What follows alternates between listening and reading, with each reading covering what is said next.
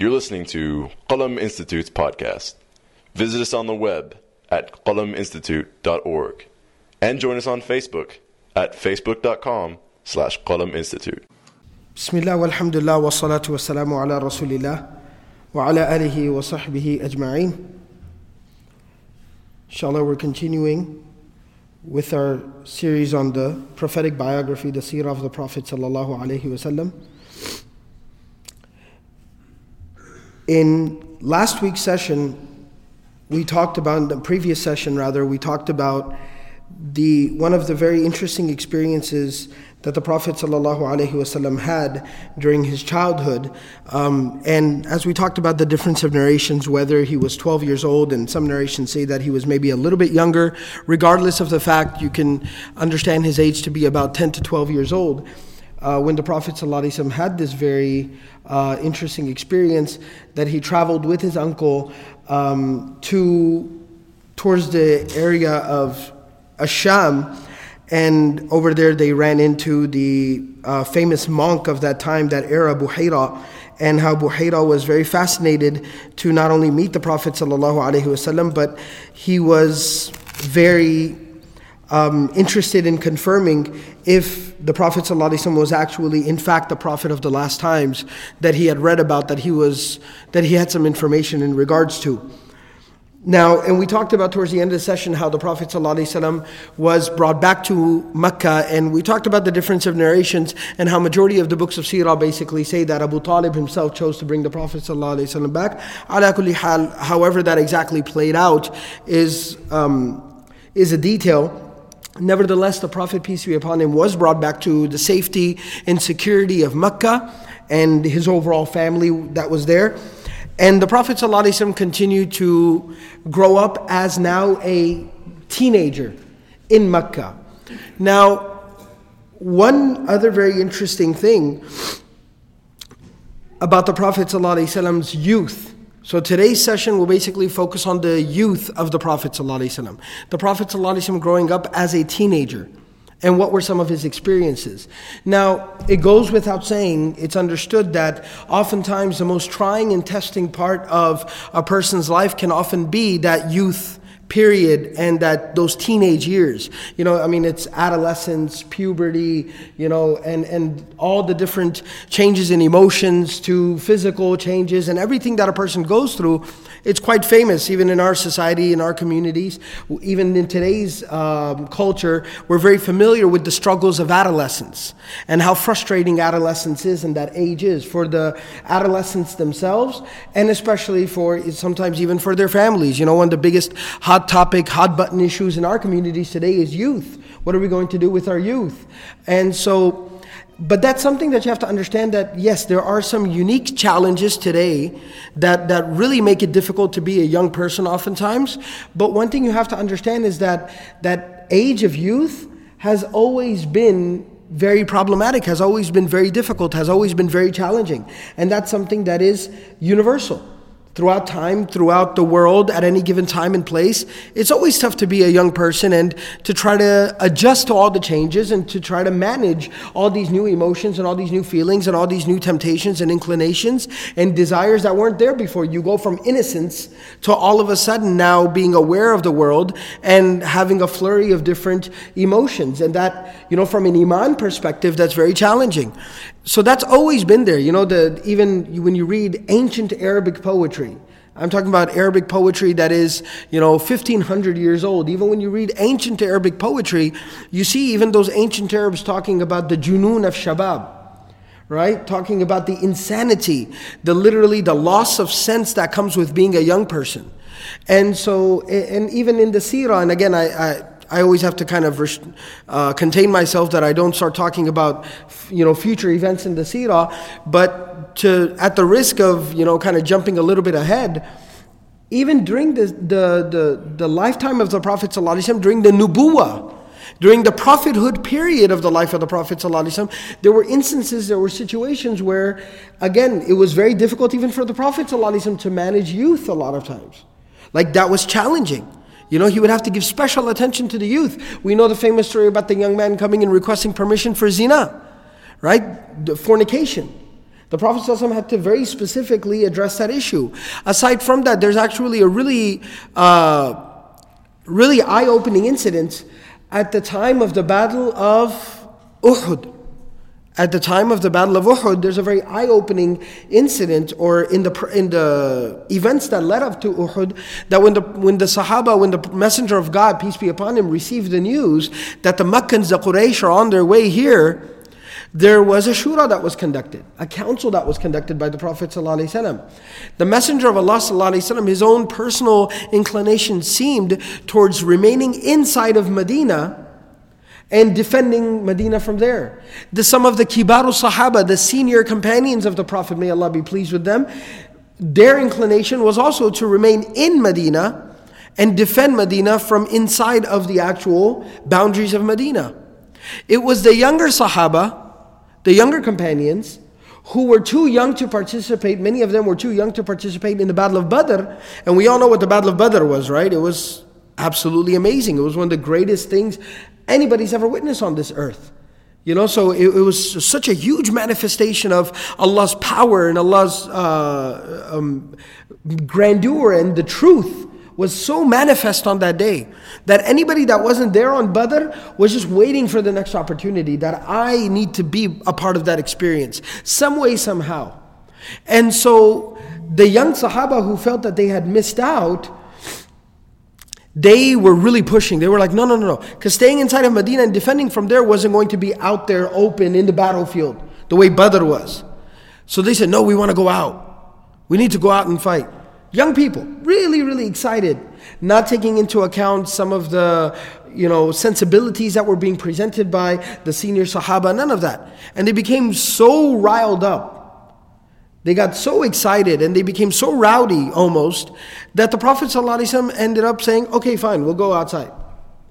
So young people, and eventually then they came back and they apologized to the Messenger of Allah ﷺ, and he said, now decisions are made, I've put on the armor, we got to go out. And of course we know what transpired on the day of Uhud. Of course that was in the divine decree of Allah subhanahu wa ta'ala. But what Allah subhanahu wa ta'ala made happen in order to lead to that exact event and those circumstances is eye-opening. It's a lesson. There's an ibrah in that.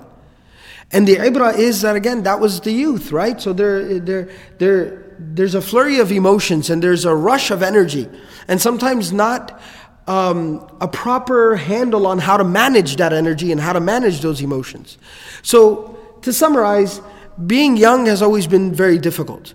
Now, the Prophet ﷺ is growing up as a teenager, as a young man, in Mecca.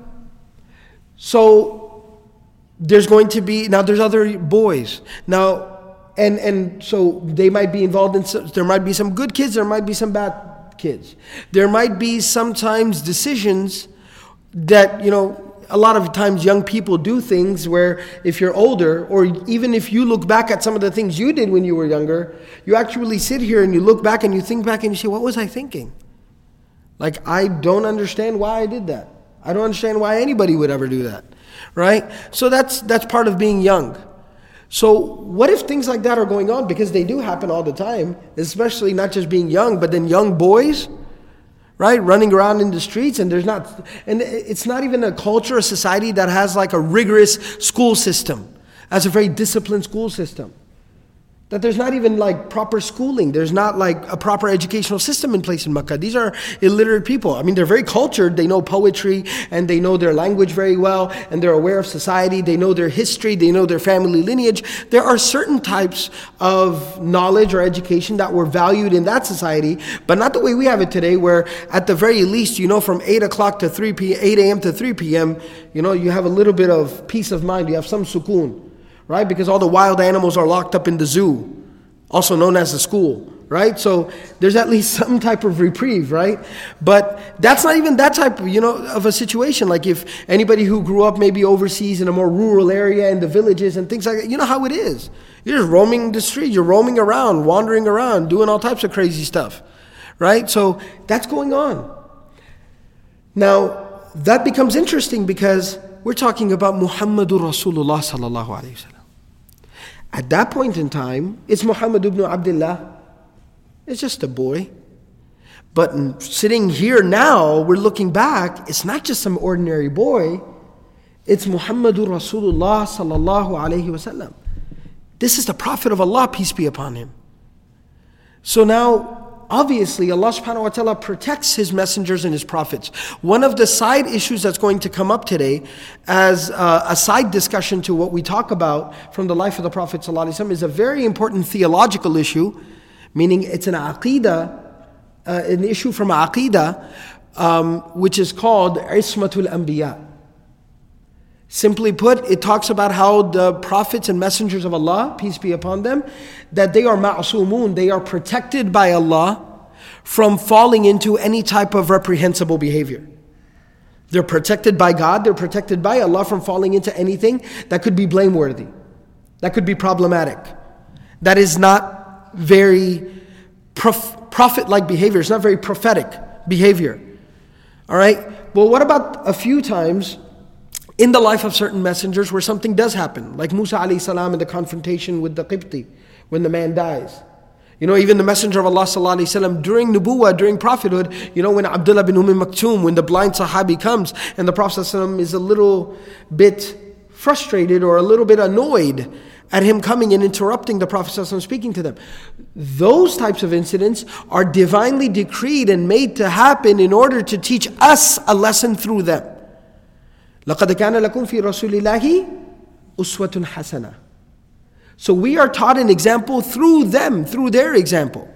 So those types of very rare occurrences happen to teach a lesson. Otherwise, prophets and messengers alayhimussalam are protected by Allah from falling into any type of bad, reprehensible behavior, something that could catch up with them.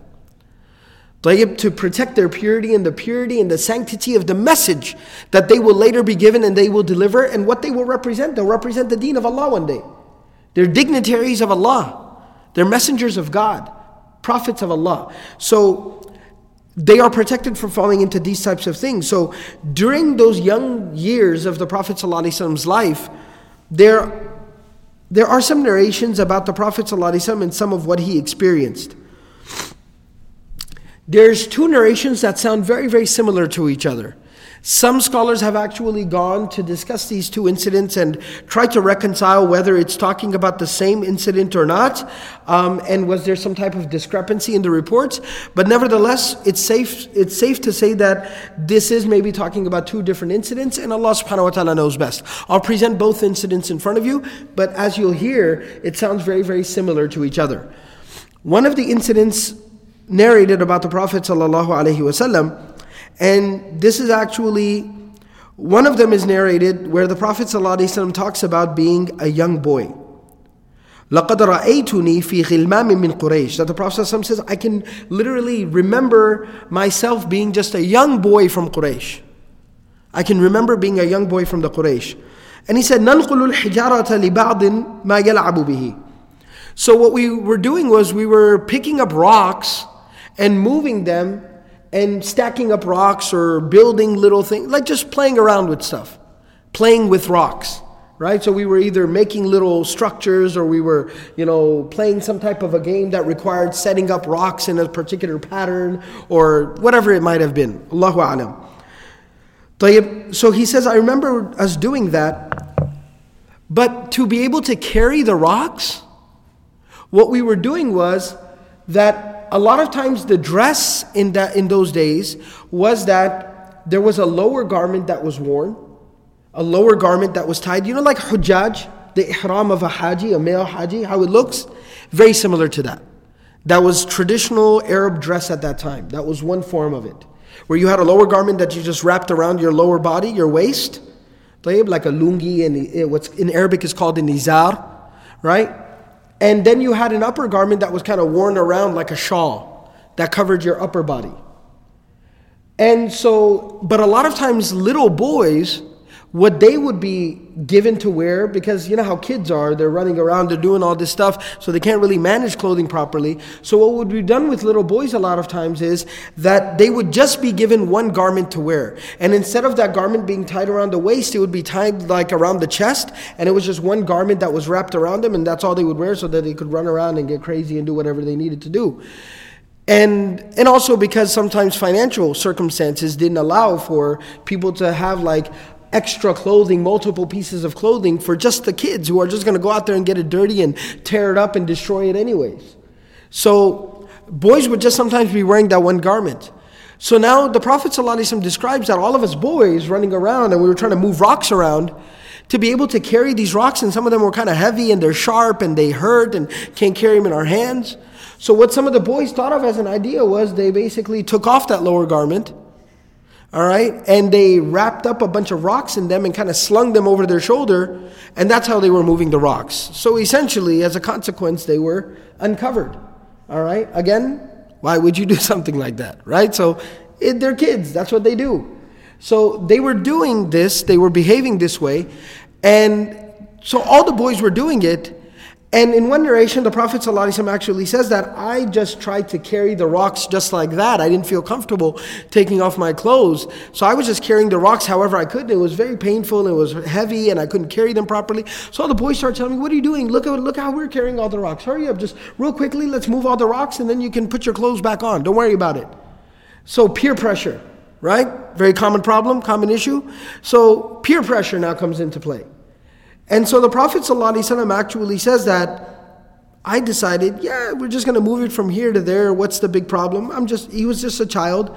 So he says, I started to remove my garment to be able to put rocks in it and sling it over my shoulder.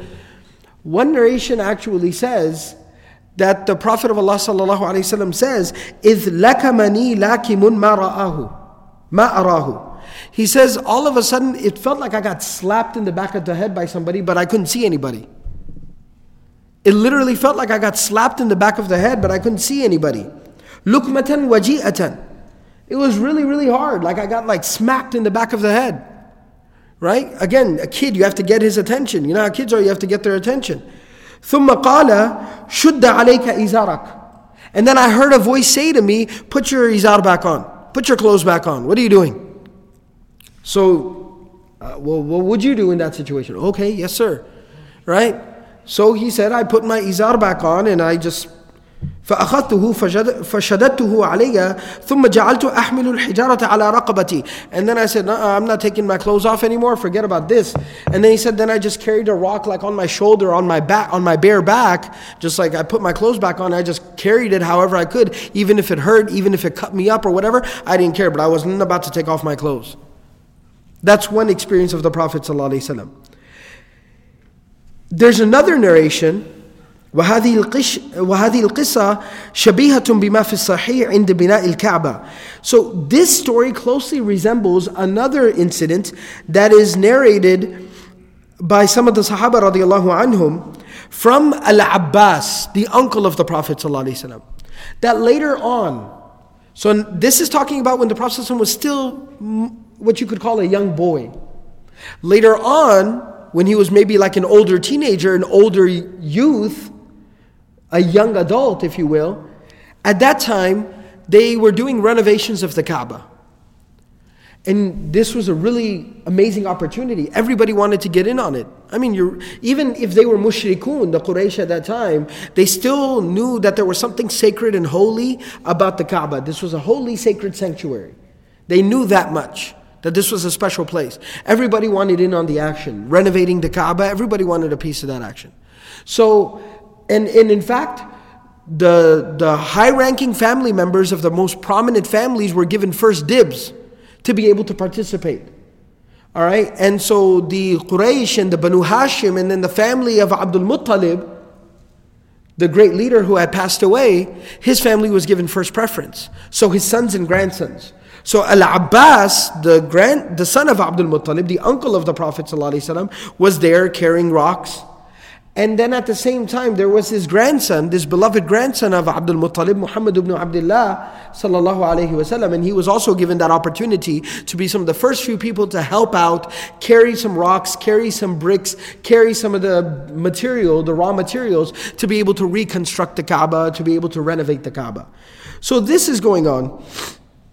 Now to carry these big bricks and everything, and of course it was kind of like a display of manhood as well. You got to carry a big old rock for the Baytullah, for the Kaaba, Al-Ka'batu Sharifa, right? And the bigger rock you carry, bigger man you were, so everybody's trying to carry a big old rock. And the Prophet ﷺ lifts a big old rock and he's having a lot of trouble carrying it. So again, what some people start doing is, even if they are wearing an upper clothing, what they do is that that upper clothing is on their shoulders, but it's still too difficult to carry the rocks. So what they do is, again, they're removing like the bottom clothing and kind of readjusting the upper cloth. But what happens in that position is, so you're somewhat semi-covered, but it's not proper covering. Like you could easily be exposed. You know, like the difference between wearing like pants and shorts, right? So it's a little bit more exposing by removing one of the cloths. So they remove one of the cloths. A lot of even the men are removing one of the cloths that they're wearing. All right, one of the pieces of clothing that they're wearing, and they wrap up the rocks in that or the bricks in that, and then they're again slinging it over their shoulder on their backs, and they're trying to carry it. So the Prophet ﷺ is struggling to carry one of these bricks or rocks. So his uncle Al-Abbas radiyallahu anhu, who would later accept Islam, he says to the Messenger of Allah sallallahu alaihi wasallam, "Ij'al izaraka ala atiqika min al-hijara." So he says that, why don't you put one of your pieces of clothing onto your shoulder and then carry the rock in that. It'll be a lot easier if you carry it that way. فَفَعَلَ. So the Prophet ﷺ started to do it. The narration says, and Al-Abbas is narrating this. He says, فَخَرَّ إِلَى الْأَرْضِ. فَخَرَّ إِلَى الْأَرْضِ. All of a sudden the Prophet ﷺ just collapsed. As soon as he started to remove one of the pieces of clothing, because his uncle told him to, he just collapsed. It's like he passed out. وَطَمَحَتْ عَيْنَاهُ إِلَى السَّمَاءِ. And his eyes literally just started looking up at the sky. Like his eyes just kind of rolled up and he just started staring up into the sky. ثُمَّ قَالَ إِزَارِي. Then he stood up and he said, where's my clothes? Where's my clothes?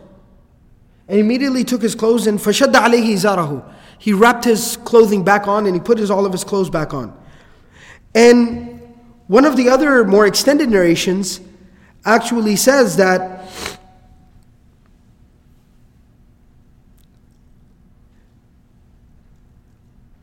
Abbas asks the Prophet ﷺ, "Ma sha'nuka?" Well, what's wrong? What's going on? What happened to you?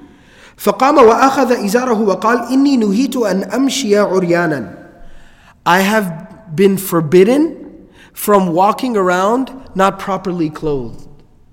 I've been forbidden from exposing myself and my body, like my private parts, in public. I've been forbidden from doing this. So when he passes out and Abbas runs to him and looks at him and he sees the Prophet ﷺ, his eyes are just fixated on the sky, and he stays like that for some time, and Abbas is just looking at him, and he's not looking at Abbas, he's not responding to anyone, he's just staring up into the sky, and he stands up and he says, Izari, where's my clothes, and he puts them on. So Abbas pulls him aside and says, well, what's going on with you? Everything okay? You're acting strange.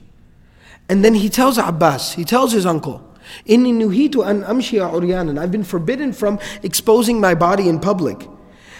And Abbas actually says, وَكُنْتُ أَكْتُمُهَا النَّاسَ مَخَافَةَ أَن يَقُولُوا مَجْنُونَ. He says, I never told anybody about this before. He narrates this after Islam comes. He says, I never told anybody about this before because they might have said, oh, he's crazy or something. That he freaked out like that. And who's telling him not to expose himself? Why is he randomly saying he's being told things? But this was, of course, again, Allah subhanahu wa ta'ala made him collapse, pass out. And when the Prophet ﷺ looked up to the sky, something grabbed his attention. And he was told at that time. It was put in his heart at that time. Ilham. Or even, this is like divine inspiration was put in his heart at that time. That no, you don't expose yourself in public like this. So these are a few incidents that happened with the Prophet ﷺ during his young years, where he was being protected by Allah. Now, there's another incident like this that is narrated, but first what I'd like to do is I'd like to add something about what was going on, or what the Prophet ﷺ's activities were as a young man, as a young adult, as a teenager, an older teenager. Because typically when you get into your upper teen years, then the focus starts to shift from just running around and playing and just doing whatever you want to do, and you actually start to concern yourself about life. You think about, you turn 16 and you think about getting a job. You actually start thinking about applying to colleges and schools. Like you start looking towards life a little bit. You become cognizant of some type of responsibility.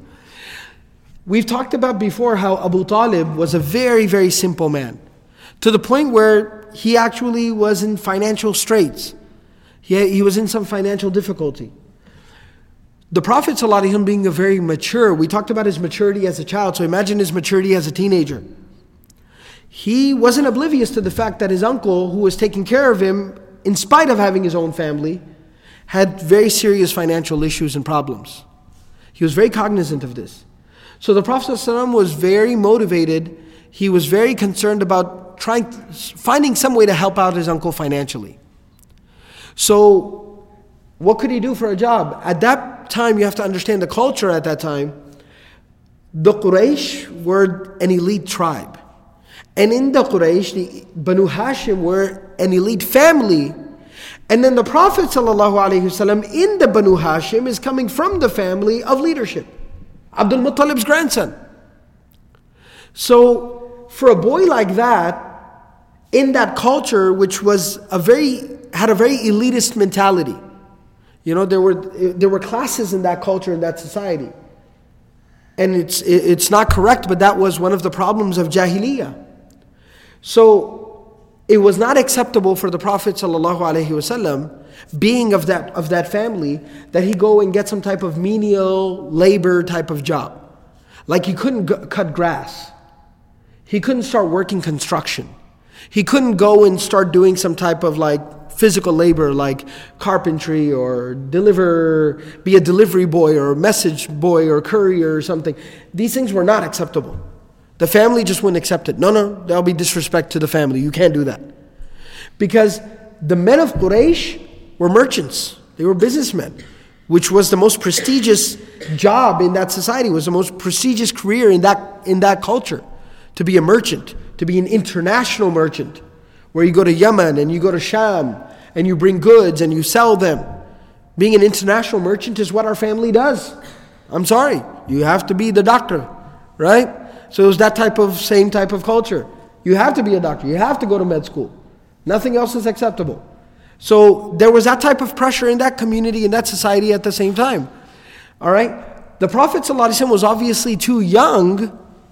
He was obviously too young to be traveling internationally and doing business. Plus, based on his previous experience, Abu Talib wasn't going to hear any of it.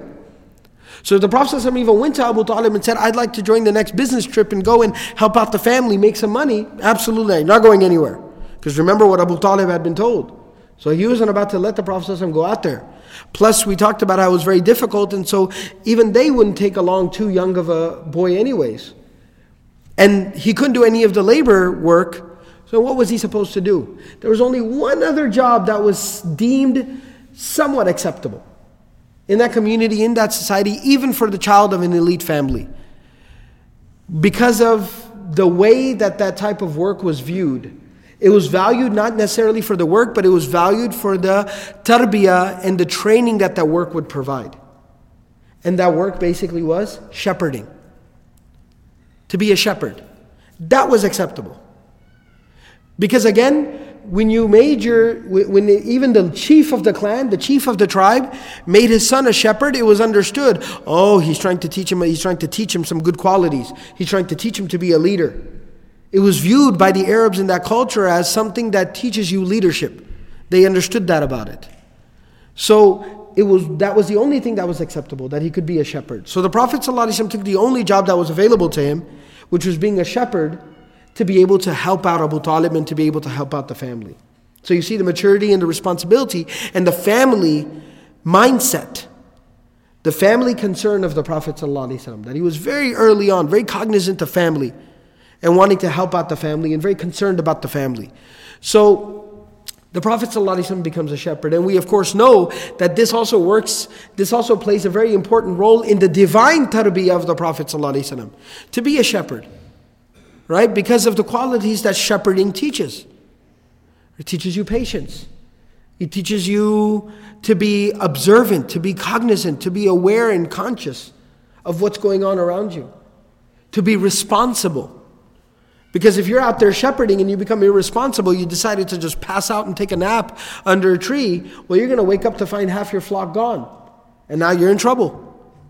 So you got to be responsible. I can't just doze off because I feel like it. I can't go hang out with my buddies because I feel like it. I'm responsible here. And you have to be always, vigilant. You have to be alert all the time, because of your responsibility of the flock. And because what you're shepherding are sheep. They're very simple-minded creatures and animals, right? Very easily distracted, wandering here, wandering there.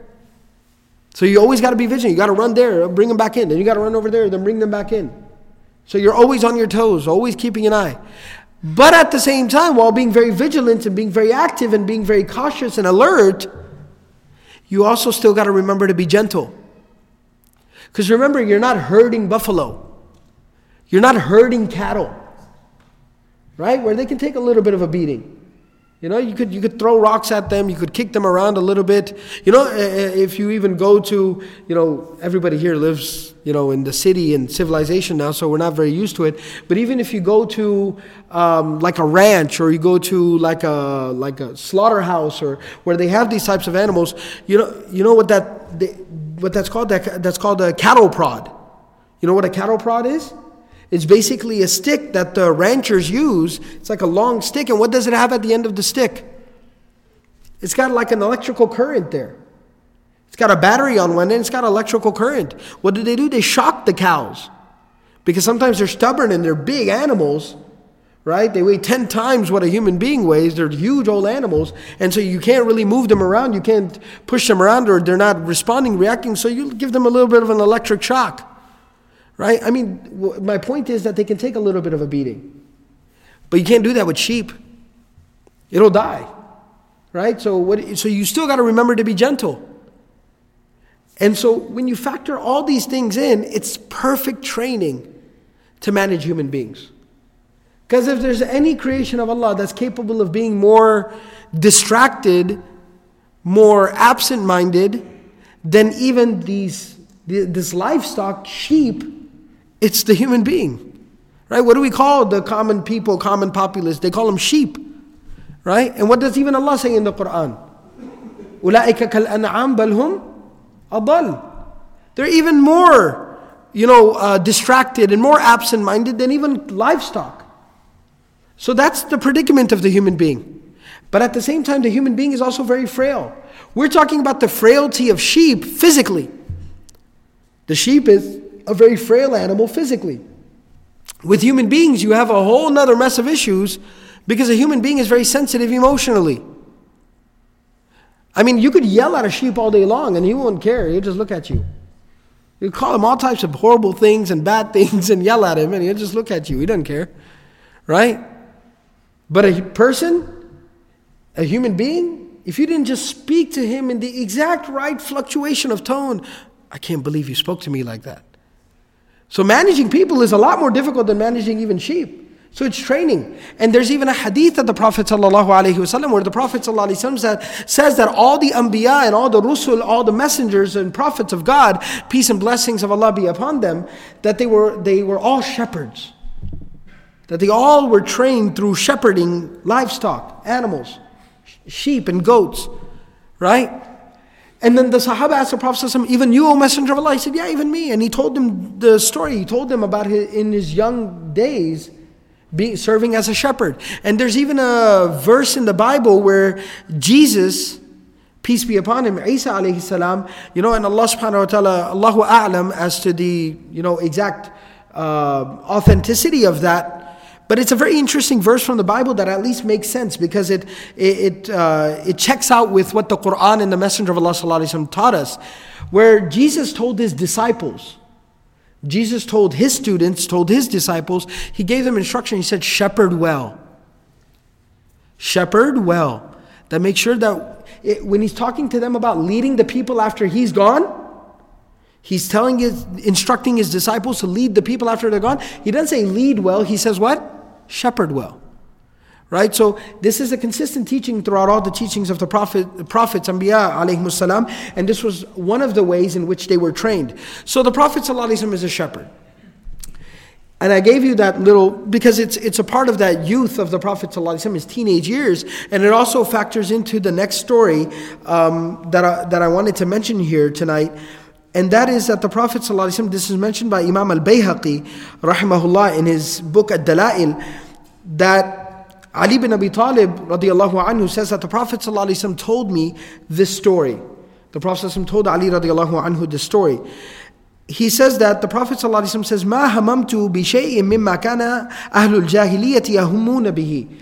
I never really felt like indulging in the different things that the people of Jahiliyyah used to indulge in. Like, bad things and useless things. I never really had a strong inclination to go and indulge in those things. But he says, except for a couple of occasions, I was curious. More than wanting to do it, I was just generally curious. And he talks about the time when he was this young adult, this young man, working as a shepherd. And there were other young men who also worked as shepherds from the Quraysh, from different families. And when they used to get together out in the fields with their flocks, we used to kind of socialize. We would talk a little bit, like, what's going on? How's it going? How's work? How's things like that. We would talk on the job. And one thing that they always used to discuss was they would always tell all their stories about the night before. Like, yo, bro, I had up a crazy party last night. Right? Like, well, he'd be like, man, you look really tired. You got no idea, bro. Like, seriously, right? So they would always be like young people talk today, unfortunately, right? Not condoning the practice, but understand, I'm trying to explain, contextualize. So they'd be telling each other their stories from last night. What happened with me? And I went there, and this happened, and that happened. And I met her, and then that, and then this, and all this crazy stuff. So they'd be talking. And they would always ask the Prophet, what about you? What was going on? He's like, nothing. I went home and slept. And they were like, really? Like never? You don't? And so they told me, there's going to be another party tonight. Why don't you at least just swing by, all right, don't hang around, just swing by, just kind of check it out. They knew that, Muhammad's kind of a straight-laced guy. Muhammad's like a really, really decent, legit guy. But nevertheless, you know how, again, that peer pressure works? So at least just swing by. I mean, you don't have to do anything. Just check it out. What's going on? So at least you know what's up. And so the Prophet ﷺ says, I had a shift that evening with the flock. So I spoke to one of the other young men, one of the other workers, and I said, do you think you could cover my shift? Because I wanted to go check out the party that they were talking about. He's like, yeah, sure, man, I got your bag. You need some partying, go. Right? So the Prophet ﷺ says, I start making my way there. I start going towards, they told me the party will be here and such at this place. And I started going towards there. And he says, when I got kind of close, it was like inside of a home or a house. And I was near it, I was outside of it. And now I could start to hear, I could see a fire was lit inside, like there was a fire going on. Like they were cooking food and probably, smoking some stuff or drinking some stuff. And I heard loud noises, the type of noises and laughing that people may, the type of sounds, like they basically sounded drunk, to put it very openly. They sounded obviously drunk and intoxicated, like loud, rowdy people, like a bunch of dudes in a bar. So they sounded loud and rowdy. And at the same time, I could hear women's voices singing. So that means they had some type of song or dance girls there, right? And a lot of times there would be jariyat, there would be slave girls who were bought simply for their ability to sing and dance. They were entertainment slave girls. And they would be rented out or they would be hired out from their masters for these types of occasions, so that the youth could engage in these types of inappropriate activity. So he says, I'm outside of the house now. I can start to hear, some girls singing. I can see that the fire's going on. They sound really loud and rowdy, obviously drunk and intoxicated. And I start to hear some of this and I kind of stop because I hear all this and I'm not accustomed to this scene. I'm not used to it. And then before I could take another step forward, he says, I literally just passed out. Like just collapsed. Hit the ground. And he says that I didn't wake up until I felt the sun on my face. This was late at night. This is like 10 p.m., midnight. And I wake up at 7 a.m. and I only wake up because the sun is bearing down on my face. So I wake up and everything's over. Everybody's gone. Fire's put out. Place is empty. The club is locked up. It's all over. Party's over. So So I said, all right, I guess so. So the next day I go back. I go show up to work that day again. All the guys were like, so did you check out the party? And some guys were at the party. They're like, we didn't see you at the party. We thought you were going to come. And he's like, I tried to come, but then I just fell asleep. They were like, man, you're so lame. Right? So then they put some more pressure on. They're like, tonight, you got to come to the party. That's it. Tonight, you got to come to the party. I'm working tonight. So then, guys, don't worry. He'll cover your shift. You're all set. You're all good. Be there tonight. Come on. So the Messenger of Allah sallallahu alaihi wasallam says, again, young man, I start making my way towards the party again. I again get outside of the house. Same scene. It's the club. Strobe lights on. I can hear the loud, obnoxious techno music in the back. Right? Terrible.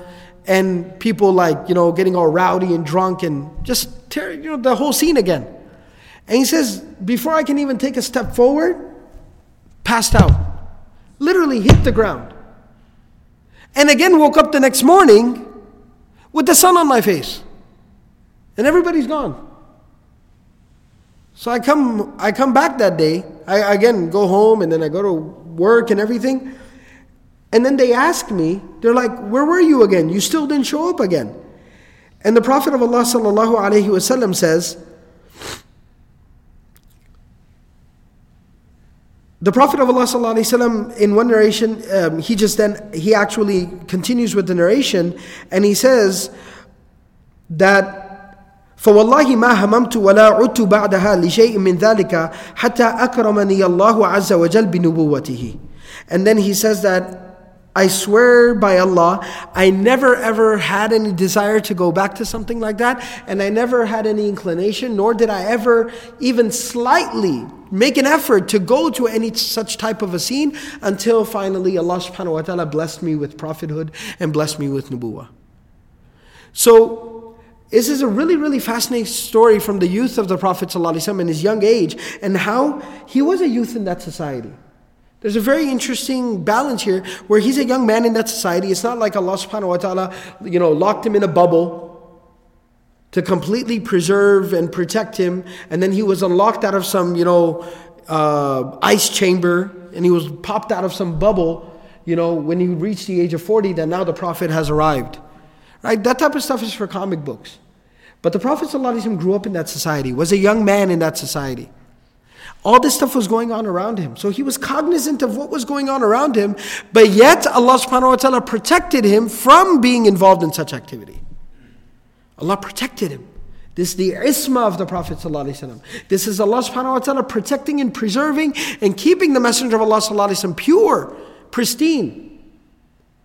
And so one of the lessons we learn from that is that two things I wanted to mention specifically in light of this incident, what we can learn from that. Number one, we definitely want to protect our youth. And if young people are listening to this, you want to protect yourself. But at the same time, notice that for the Prophet ﷺ to be a da'i, for the Prophet ﷺ to go and preach and teach these people, he has to at least know where they're coming from. He has to at least have just a general idea of what goes on in society. So there's a protection, but yet not the word that we use, sheltering. The Prophet ﷺ hears these boys talking. He knows where the party's going on. He doesn't go in the party himself, but he knows that there's a party going on. So that when the time for preaching comes, the Prophet ﷺ has the ability to say, I know exactly what you guys are up to. I know what goes on. I understand, what you guys are involved in. But this is why you shouldn't be doing those things. And that's the relevance that comes into the practicality and the relevance that comes into preaching and teaching. That's one thing. So you see where the Prophet ﷺ has a job, and he's a young man. Typically our idea of raising our youth, because the only way to protect them is, we have to lock them in the masjid. In the prayer hall of the masjid. Right? Just lock them up in the masjid, put a tasbih around their neck, Allah, Allah, that's it, and that's how they need to grow up. But the Prophet ﷺ is out there in society, and he's growing up, and he has a job, and there are other youth that he interacts with. And of course, Allah subhanahu wa ta'ala is doing the divine tarbiyah of the Prophet sallallahu alaihi wasallam. You might say, well, Allah is doing the divine tarbiyah of the Prophet sallallahu alaihi wasallam. Allah is protecting the Prophet of Allah sallallahu alaihi wasallam. Yes, but Allah subhanahu wa ta'ala then through that same messenger, the messenger of Allah sallallahu alaihi wasallam, Muhammadur Rasulullah, Allah subhanahu wa ta'ala gave us the Quran and gave us His life. And those are our tools of tarbiyah now. We have guidelines, we have instruction in the book of Allah, in the life of the Prophet ﷺ, so that we can let our youth and our children be regular people, regular human beings, being functional in society, but then instill within them the values and the tarbiyah and the discipline that is necessary to be able to make those types of decisions and to be able to stay away from bad and harmful things. But at the same time, one other lesson that we learn is how Allah subhanahu wa ta'ala divinely intervened and made the Prophet ﷺ pass out. That also, this teaches us that sometimes we do have to intervene. You know, I always say we're a community of extremes. It's one way or the other. Either one approach to raising young people into society, lock them up and throw away the key. And we'll figure out what happens with them later. Now, if they become dysfunctional and they don't know how to function in society, then we'll deal with that later. The opposite extreme is, no, let them go out there, let them experience, let them live. All right? Nearly kills himself driving drunk, let them live, let them experience. That's how they'll learn. Right? That's how you learn. No, that's insanity. That's insanity. That's feeding your children to the wolves. There's a balance. Don't make them dysfunctional. Allow them to function in society and learn how to be a functional member of society. But at the same time, intervene when necessary. Put down the foot when necessary. Put some limitations when necessary. All right? And so we learn the balance of tarbiyah from the life of the Prophet ﷺ. And the second thing that I wanted to mention in light of this particular incident and narration is how the Prophet of Allah ﷺ was protected by Allah subhanahu wa ta'ala from falling into any type of sin, any type of inappropriate behavior or activity. And this was, again, like I mentioned earlier, protecting the purity of the message and of the carrier of the message, sallallahu alaihi wasallam. And this was later something that became a very prominent aspect of the life of the Prophet ﷺ and his own personality. This was something that manifested itself within his personality. Usama ibn Zayd narrates from his father, Zayd bin Haritha. Now, if you remember who Zayd bin Haritha is, or maybe we haven't talked about in a lot of detail, we will later on, inshallah, in the Seerah. But to briefly summarize, he was kidnapped originally from where he lived, and he was sold into slavery. Of course, you know, the people in Mecca, Khadija radiallahu anha, the wife of the Prophet ﷺ, did not know that he was kidnapped and then sold into slavery. He was just being sold as a slave. So he was given to her, or she purchased him as a slave, and then at the time of her marriage to the Prophet ﷺ, she gave this slave, this boy, Zayd bin Haritha, to the Prophet ﷺ as a gift. At the occasion of marriage. And the Prophet ﷺ always treated him like a son. And later on would literally free him and then adopt him as a son. But nevertheless, he was always treated by the Prophet ﷺ like one of his own children, like a son. Zayd bin Haritha says that I was walking with the Prophet, or he says, we went to the Kaaba, the Baytullah, and one type of activity that the Prophet ﷺ used to engage in as a meditation or as a form of worship, ibadah if you will, even before nubuwah, was that the Prophet ﷺ would do tawaf of the Kaaba. He used to do tawaf of the Kaaba because he felt comfortable with that. He wouldn't worship the idols. He wouldn't go and sit in front of the idols and worship the idols because he said it doesn't feel right. Something seems wrong. But he would do tawaf of the Bayt, tawaf of the Kaaba, because he said something feels right about this. This seems correct. So he used to do tawaf. So he said one day he took me along with him for tawaf, and one of the idols that was there in the haram around there at that time, kana sanam min nuhas, that there was an idol that was made out of copper. There was an idol that was made out of copper. And The Prophet of Allah, I was doing tawaf with the Prophet ﷺ, and he says that there was this idol made out of copper, and it was called Isaf, or it was called Na'ilat, but he says, I can't remember exactly what it was called. It had one of these two names, and he says, as the mushrikun would do tawaf, they would kind of go past that idol, and they would rub their hand on it as they did tawaf. They would rub their hand on that idol, and that was their shirk that they were incorporating into the tawaf, and they would do this. The Messenger of Allah ﷺ would never do this. He would just do tawaf close to the Kaaba and avoid all the idols that were sitting around the Kaaba, further off into the mataf. But he says, I was with the Prophet ﷺ, and what I did was, as we walked by, I stretched out my hand, because he was a kid, he was a little boy. I would see everybody rubbing their hand on the idol as they walked by. So I stretched out my hand to wipe my hand on the idol as well. And the Prophet ﷺ kind of pulled my hand back, and he said, don't do that. He said, don't, لا تمسه, لا تمسه, don't rub your hand on it. Don't touch that idol. So Zayd says, طفنا فقلت في نفسي لأمسنه. And he said, we kept on doing tawaf, we continued to do tawaf, and then as a little boy, again, you know how the attention span, right? Kids' attention span, it's like, so he says, we're doing tawaf again, and I see everybody again rubbing their hand on it, and I got excited again, I was like, ooh. So I went to go touch it again, and when the Prophet ﷺ saw, حَتَّى أَنْظُرَ مَا يَكُونُ فَمَسَحْتُهُ فَقَالَ رَسُولُ اللَّهِ صَلَّى اللَّهُ عَلَيْهِ وسلم, أَلَمْ تُنْهَى. Then again the Prophet ﷺ pulled my hand back and he says, didn't I just tell you? Weren't you just told not to do this? So we see that early on, we see the Prophet ﷺ being protected from falling into any type of bad activity, bad social activity, any type of sins. But we also see that from very early on, Allah subhanahu wa ta'ala instilled within the Prophet ﷺ, much like we read about in the Quran about Ibrahim alayhi salam, that Allah subhanahu wa ta'ala instilled within the Prophet ﷺ this natural hesitation, apprehension, severe dislike for idol worshipping and for shirk and such activity as well.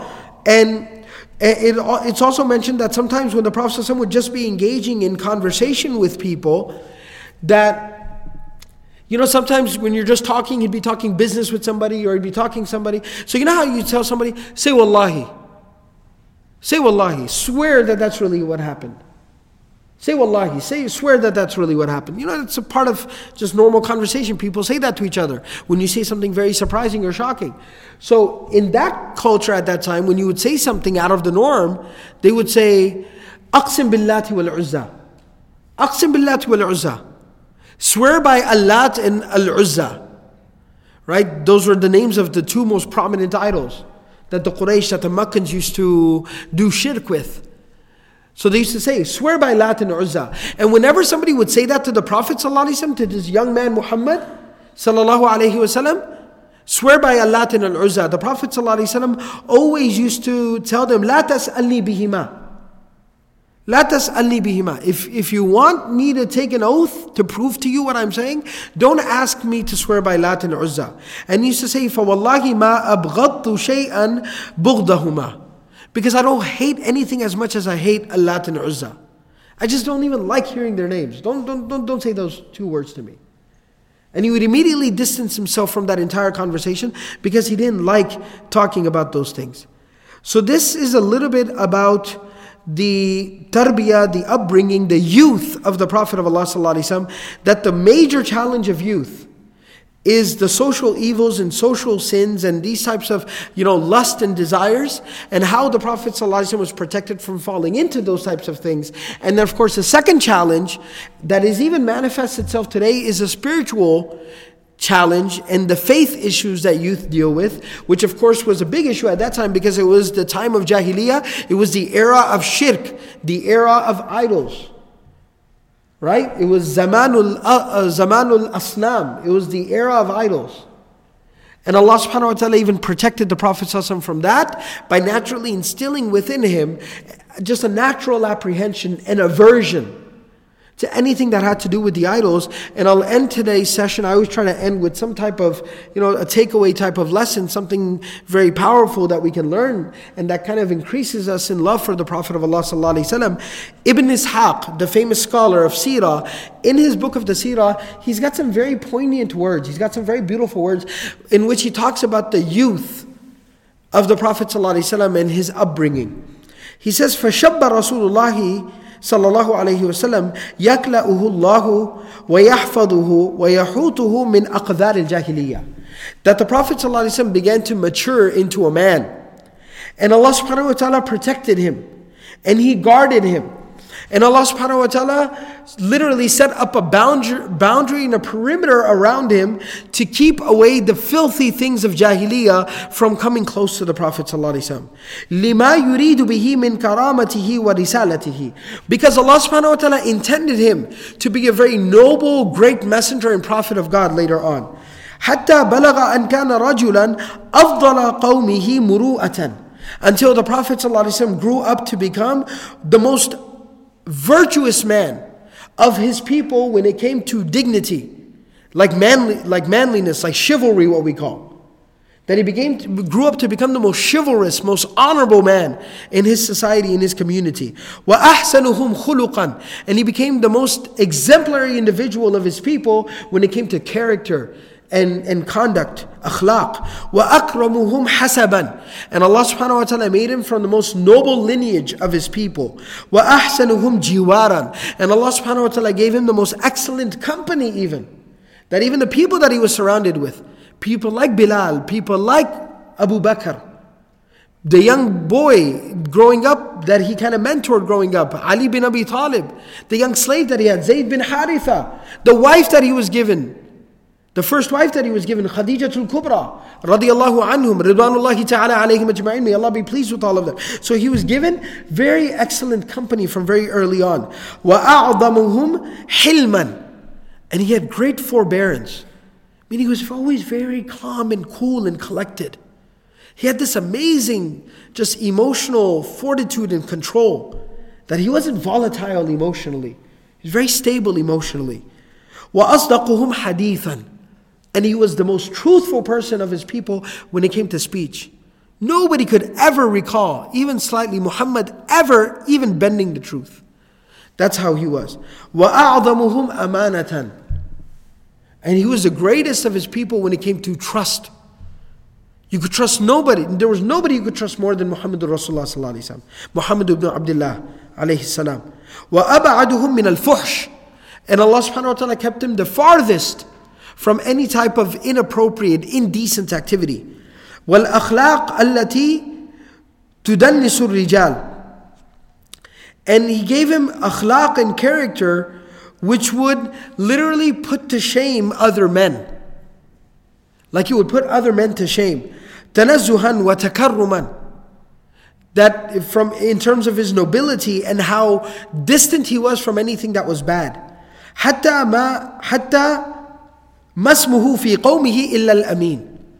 And it eventually reached such a point, all of these qualities reached such a point, such a boiling point, that eventually the name that he was known by in his entire society was Al-Amin. You know when somebody doesn't even know somebody's name, but they just know something about that person? Like, oh, Dr. Saab. Right? But what's Dr. Saab's name? Nobody knows. Dr. Saab. Right? Everybody knows Imam Zia, right? But it's just Imam Saab. Imam Saab. Maybe they don't even know his name. But they just know that's the Sheikh. That's the Imam. So the Prophet of Allah ﷺ would literally walk around in Mecca. Even if somebody didn't know his name, they just knew Al-Amin. They just knew. I've heard about that guy. Al-Amin. لِمَا جَمَعَ اللَّهُ فِيهِ مِنَ الْأُمُورِ الصَّالِحَةِ.